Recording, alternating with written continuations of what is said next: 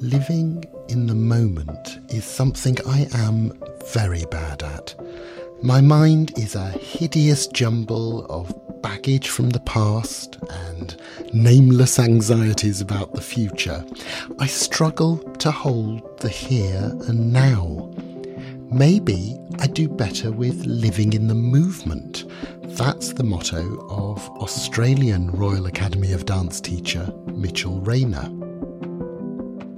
Enjoying and fully inhabiting your movement, that's a fantastic goal for a student, a professional dancer, or just an anxious podcaster. I'm David Jays, and I'm meeting Mitchell for Why Dance Matters, the Royal Academy of Dance podcast. Mitchell came to dance training relatively late. 13 is late, if you're wondering, but progressed quickly, ending up in the Australian Ballet. I realise I saw one of his farewell performances when the company visited London in 2016. Mitchell went on to retrain with the RAD as a dance teacher, and he now takes his philosophy of living in the movement through his practice and even onto a range of clothing that he's designed. I'm eager to hear more about Mitchell's journey, especially as a dancing boy, which isn't always an easy path. Enough talking about the future. We're in the present. It's time to meet Mitch and live in the movement. Mitchell Rayner. Mitch, thank you so much for joining us on Why Dance Matters. Thanks for having me. Great to be here. Now, you are all about living in the moment. Where did that come from? Because obviously you were a dancer before you were a teacher, and I guess it is an essential stage skill to be really present in the moment during a performance. Yeah, absolutely. And I mean, it's all about just bringing your whole self into the movement and getting lost in it and enjoying the moment. So, you know, when you go to a dance class, you tend to forget everything that's going on outside of the studio, and it's, you know, a form of escapism and joy, and we do it because we love it. And so I feel like that's what I really want to focus on, about that time in the studio and celebrating how dance makes us feel, our shared passion as a community of dancers and teachers, leaving those stresses and those things that you're kind of hung up on outside of the studio, just kind of to deal with later, but in that moment, being fully present and enjoying what you're doing, whether it be, you know, a class or a performance, just getting lost in it and bringing your whole self into it. Despite having said we're all about living in this in this present moment, I'm going to drag you back because I want to talk about your dance journey. It's quite an interesting one because you came to formal training relatively late, I think around 13. Yes, this is true. What took you so long? I was about 10 or 11 years old, and I just clearly remember being obsessed with watching music videos on TV. This was obviously way before YouTube, where you actually had to watch the TV to see your favorite artist in the music video.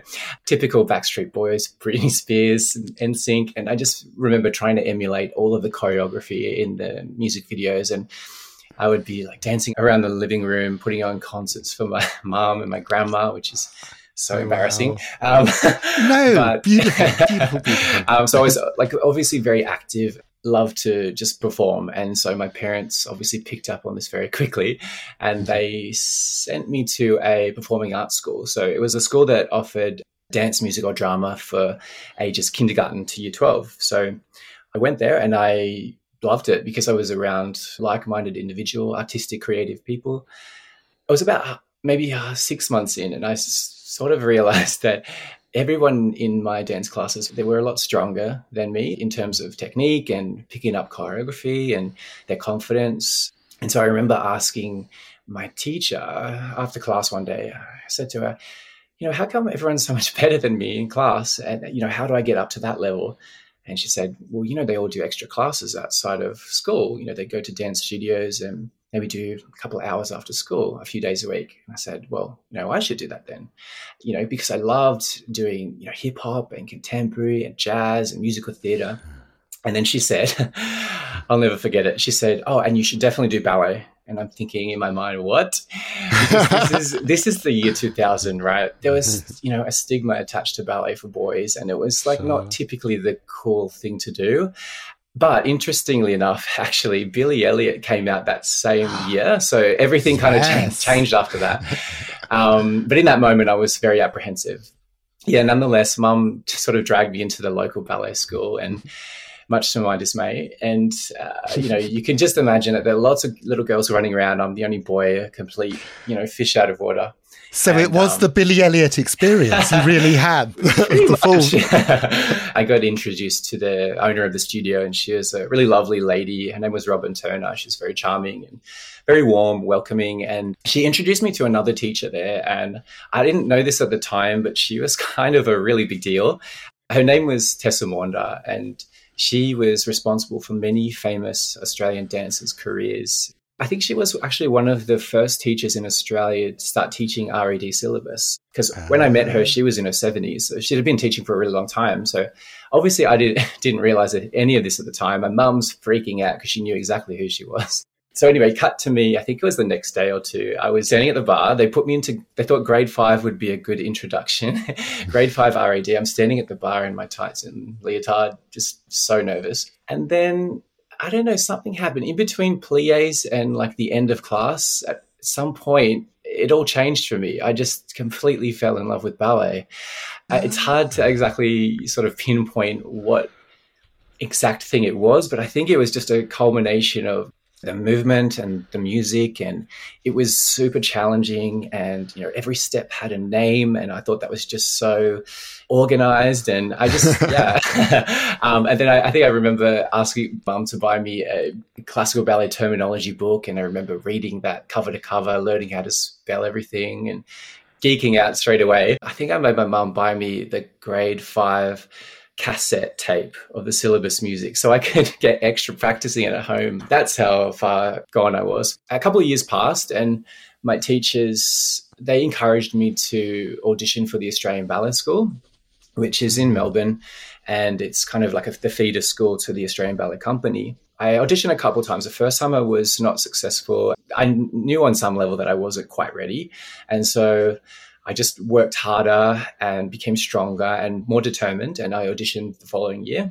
and I was accepted, which was so exciting. And so, I moved away from home and spent 3 years at the Australian Ballet School. You made that decision pretty quickly that ballet wasn't just the dance form that you liked, but also this is what you wanted to do with your life. Yeah, and I think I credit that to my teachers because they were so nurturing and their guidance was so clear and strong, and they gave me, this is a goal you should work towards. All I knew at that time was that I loved ballet. I loved the way it made me feel. Of course, I still did other dance styles, but ballet made me the most happy. They offered me this goal to work towards, and so I was very determined to get there.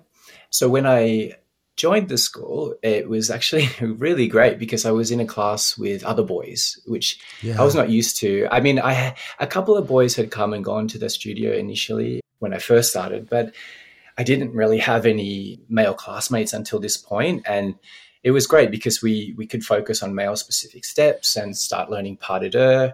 There was a sense of camaraderie and healthy competition, which I think really drove me. After 3 years, I had an interview with the artistic director of the Australian Ballet at the time, David McAllister, and he said, I'd like to offer you a contract with the ballet company. And there were only a few that were given out that year, so they were very precious. Right. And just in that moment, I felt like I'd won the lottery because everything I had been working towards came to fruition. But my initial training and then those 3 really grueling years at the school, Australian Ballet School, had really paid off. And I remember thinking in that moment, I was really thankful for the support of my parents because they did everything they could to encourage me to keep going, and they were at every show and they really supported me. Really? So, that's lovely. Wow. I couldn't wait to tell them actually afterwards.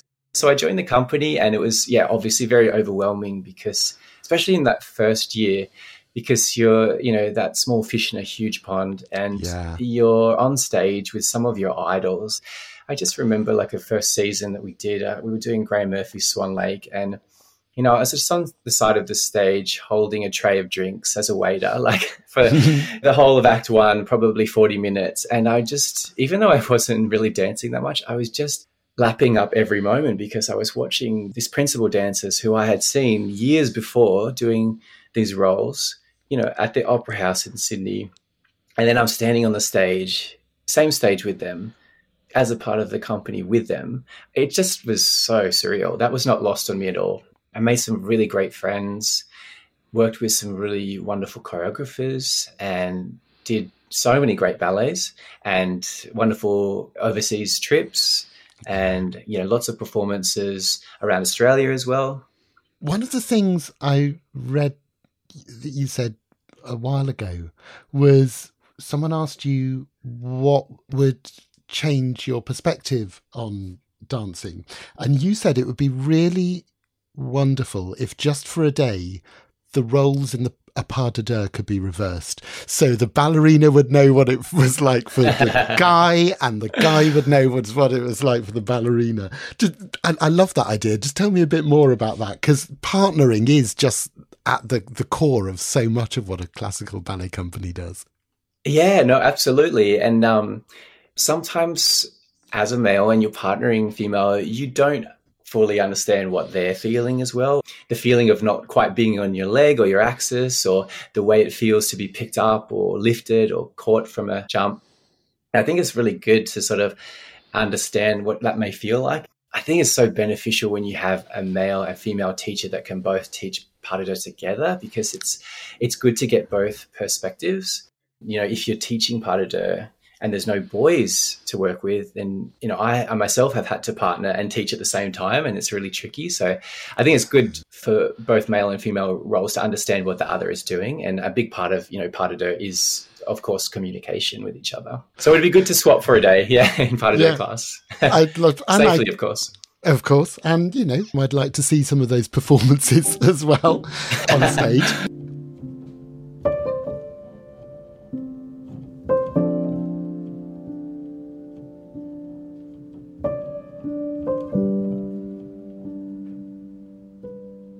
I did see you mentioned the foreign tours you did with Australian Ballet, and yes. I did see, which I now realise were one of your last performances with the company, when they came over to London with Swan Lake and Alexei Ratmansky's Cinderella. Beautiful production. And that was, 8-9 years into your career with the company. How did you make that decision to leave then? It was not an easy decision, and it was something that I was kind of thinking about for about a year. It's obviously a big choice that you make. And I was kind of at a point where I was getting a little bit over touring so much and doing over 200 shows a year, and my body was not feeling 100% anymore. It was kind of getting harder to bounce back from little injuries, and had little aches and pains that I really didn't have before. And so it wasn't just one particular thing. It was just my body and my mind telling me, okay, it's time now. 9 years with the company, that was a good amount of time. And I feel like I got so much out of it, everything that I kind of wanted to get out of it, experience of different ballets, different choreographers, meeting people, going places. And people always talk about a big ballet company being like a family. So deciding to retire, is that like deciding to leave home? I mean, there is a sense of having to forge a new life for yourself when you've had such a big support system and so much organisation of your life kind of happening for you. That was really difficult. And actually, that's probably the thing I miss the most, is like the people and seeing my friends every day. And I mean, you spend an unhealthy amount of time with each other. So to go from that to, initially moving back here with my mum and dad, it was quite a shift. But yeah, it is like a big family, and, you're there for each other. You're traveling with each other. You're always in each other's lives. And then everything's very structured and you're on a timetable. And so you kind of step outside of that bubble. You leave your friends, you leave a timetable, it's a bit overwhelming, but at the same time, it's very liberating in a sense, because it's, on to the next chapter, and I can decide what's next for me, and I don't sort of have to be on a timetable. Yes. No, suddenly you can be an adult responsible for your own life. Yes. Who knew? That's it. Not all good dancers are necessarily good teachers. It's not automatic. What drew you to teaching? Partway through my career, I sort of thought teaching would be something that I'd love to try. Obviously, I had some great teachers that gave me some wonderful advice and were very nurturing and very strong women present in my life. So I wanted to sort of give back in a way. And when I was making that decision to leave, I thought, okay, well, teaching seems like a natural transition from dancing. So I thought, I'll give this a go. And if I'm not good at it, then I won't do it. And if I don't enjoy it, then I won't do it. I did start teaching. Initially, once or twice a week, just a couple of classes. And I actually remember the first class that I taught, it was an open class, and I was planning it for about a week. I was so paranoid that I would be hopeless and forget what I was talking about.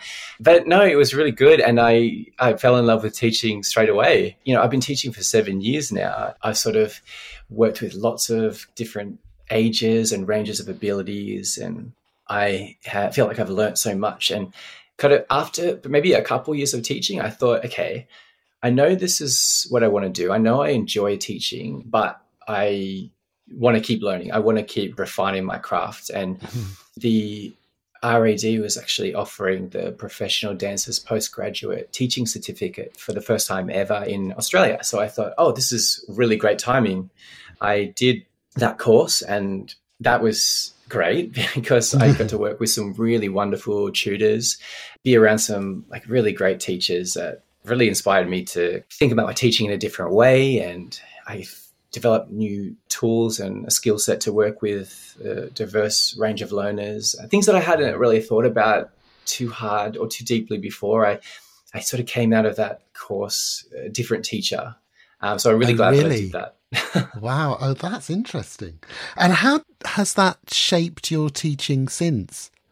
I feel like I've become a lot more understanding to the individual needs of every student. I like to sort of describe my teaching style as student-centered, not one size fits all. So every student is different. And I work with young kids right up until adults. So a huge range, and they all have different needs at the end of the day. So yes, that's challenging, but I feel like it really pushes me as a teacher, and it's quite enjoyable. Yeah, I became a lot more sensitive to the needs of each person. Obviously tricky when you've got a big class. Definitely, I do my best to cater, to each individual and kind of help them out in the areas where they need help and help them to reach their goals and to keep working towards what they want to get out of their, development. Yeah. And have you had any students who, like young Mitch, were a bit unsure about whether they even wanted to be there for their first classes and have come to love it? Yes, I actually have taught a few younger boys a few years back, and they were quite shy, reserved, because they would often be, one boy in a class of maybe 15 to 20 other girls. So that lack of confidence maybe was there. So I made sure that I made them feel comfortable and seen and heard, and, talk to them after class and sort of tell them a bit about my story and just encourage them to keep going if they enjoy it. Because at the end of the day, if you enjoy it, you should, of course, do it. Life's too short otherwise, There might be setbacks, or there might be, bullying or unfortunate things like that happen. But if you love it, you should keep going.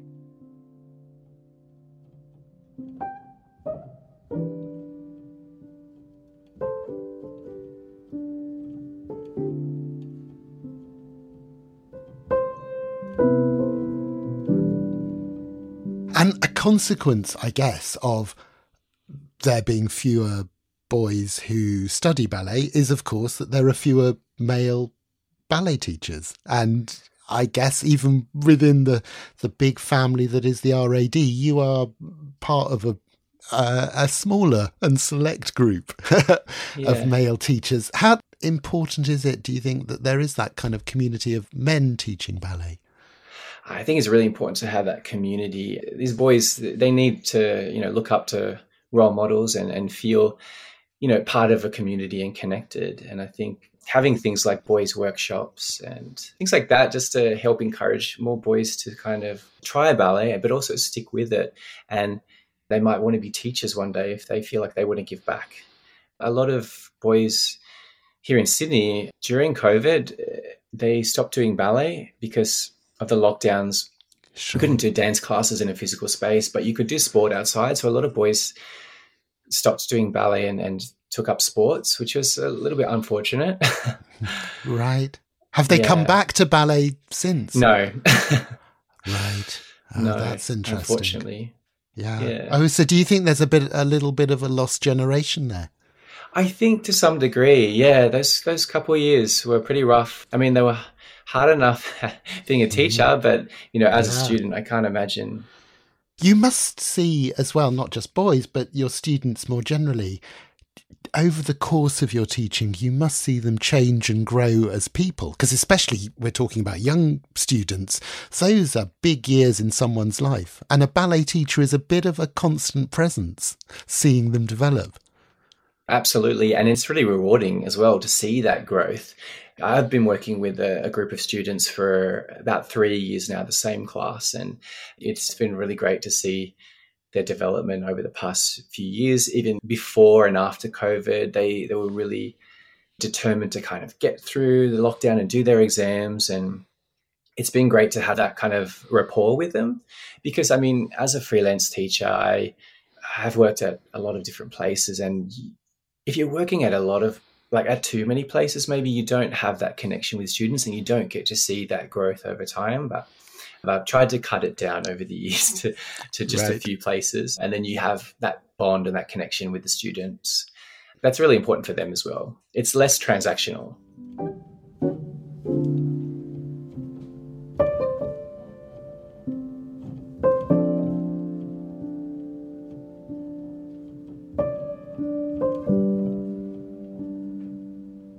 The RAD, Royal Academy of Dance, has been a thread through your life, as we've discussed, or through your dancing career. What does it mean to you to be a member of the RAD?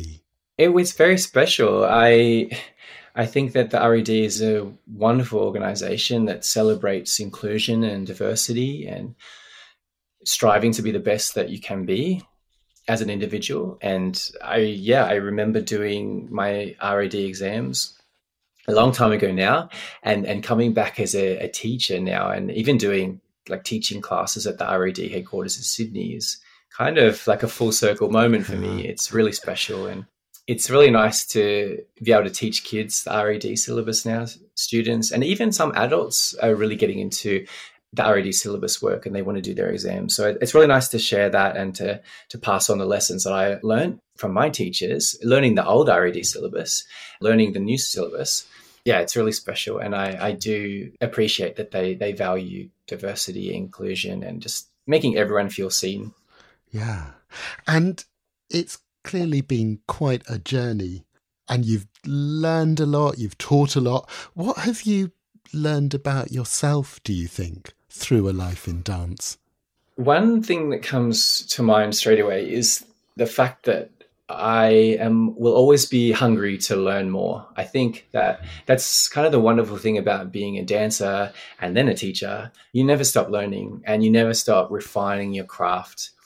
I feel like I've really learnt that. And also being a teacher now, I feel a lot more confident within myself. When I was a dancer, I could never speak in front of a group of people. I was pretty shy, like unless it was a small group of friends, I wouldn't like to really talk in front of a large group of people. But over the past few years, teaching with lots of different learners and big classes, I've kind of had to force myself to come out of my shell more and to be assertive and be in charge of the room and the space and kind of hold my own. And so I feel like I've developed so much confidence, which makes me really happy and really positive thing that's come out of teaching it. It makes me feel really good about what I do now. Wow. And just generally in life. I guess as a dancer and as a student as well, a lot of the time you're being talked at, aren't you? You're not expected necessarily to have a voice. So I guess it is quite a big jump to have to take. Yeah, absolutely. And actually, what I like to do with my teaching, especially with younger students, I like to ask them a lot of questions during class rather than always sort of giving them the answer. I like to ask them, why do you think that happened? Or why do you think maybe that pirouette didn't work? Or what should we try and think about next time when we do this exercise? So they have more of a voice and feel seen and heard. You get those shy kids that sort of, they go a little bit inward. But I feel like over time, some of the shyer kids have sort of come out of their shell a bit more and not been so afraid to contribute to discussion. Because I feel like that's important rather than sort of always telling them the answer or talking to them. I like to kind of get them involved and be a bit more collaborative.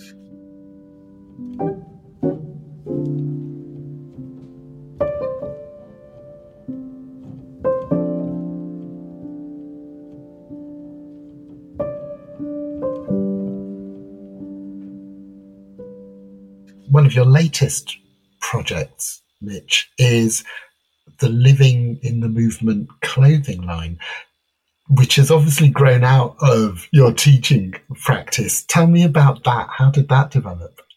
Yeah, so this is something that I developed during COVID lockdowns because everyone, we had so much time to work on other things. I've been developing that and we launched about a year ago. And so I've just been slowly trying to grow the brand, and it's a manifestation of my teaching philosophy about, living the movement. So it's a play on words, live in the moment. It's just all about celebrating the joy of movement and freedom and just bringing your whole self into the movement and celebrating your individuality and uniqueness and connecting your mind with your body and just getting lost in the movement.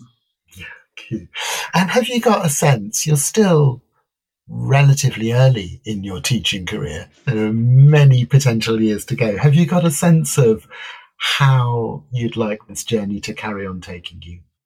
Well, I still obviously really love teaching. So I would love to keep teaching and perhaps work with students internationally over time and keep working with different age ranges in Australia. Try and grow my brand a little bit more here in Australia and New Zealand and then hopefully overseas as well. Mitchell, it's been lovely to share this dance journey with you. We've reached the final moment. So, finally, Mitchell, why does dance matter to you? Dance matters to me because I believe it's the ultimate form of self-expression. It allows you to bring your whole unique individual self to each and every movement. And to me, that's absolute freedom.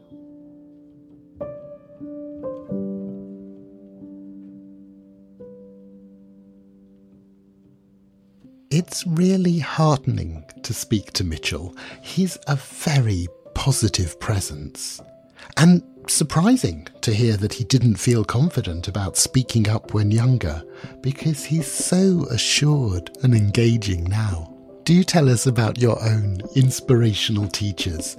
You'll find the RAD wherever you get your social media, and all the details are in our show notes, and there are links there to Mitchell's work too. And we'd love it if you could subscribe and like and review even the podcast so that we can find other people who might enjoy Why Dance Matters. Our guest today was Mitchell Rayner. Why Dance Matters is made by the RAD team of Niamh Carey-Furness, Keisha Dodd and Katie Hagan. Our artwork is by Bex Glendinning, and our producer, Sarah Miles, doesn't just live in the moment, she records the moment. It's a real gift. I'm David Jays. Take care. See you soon.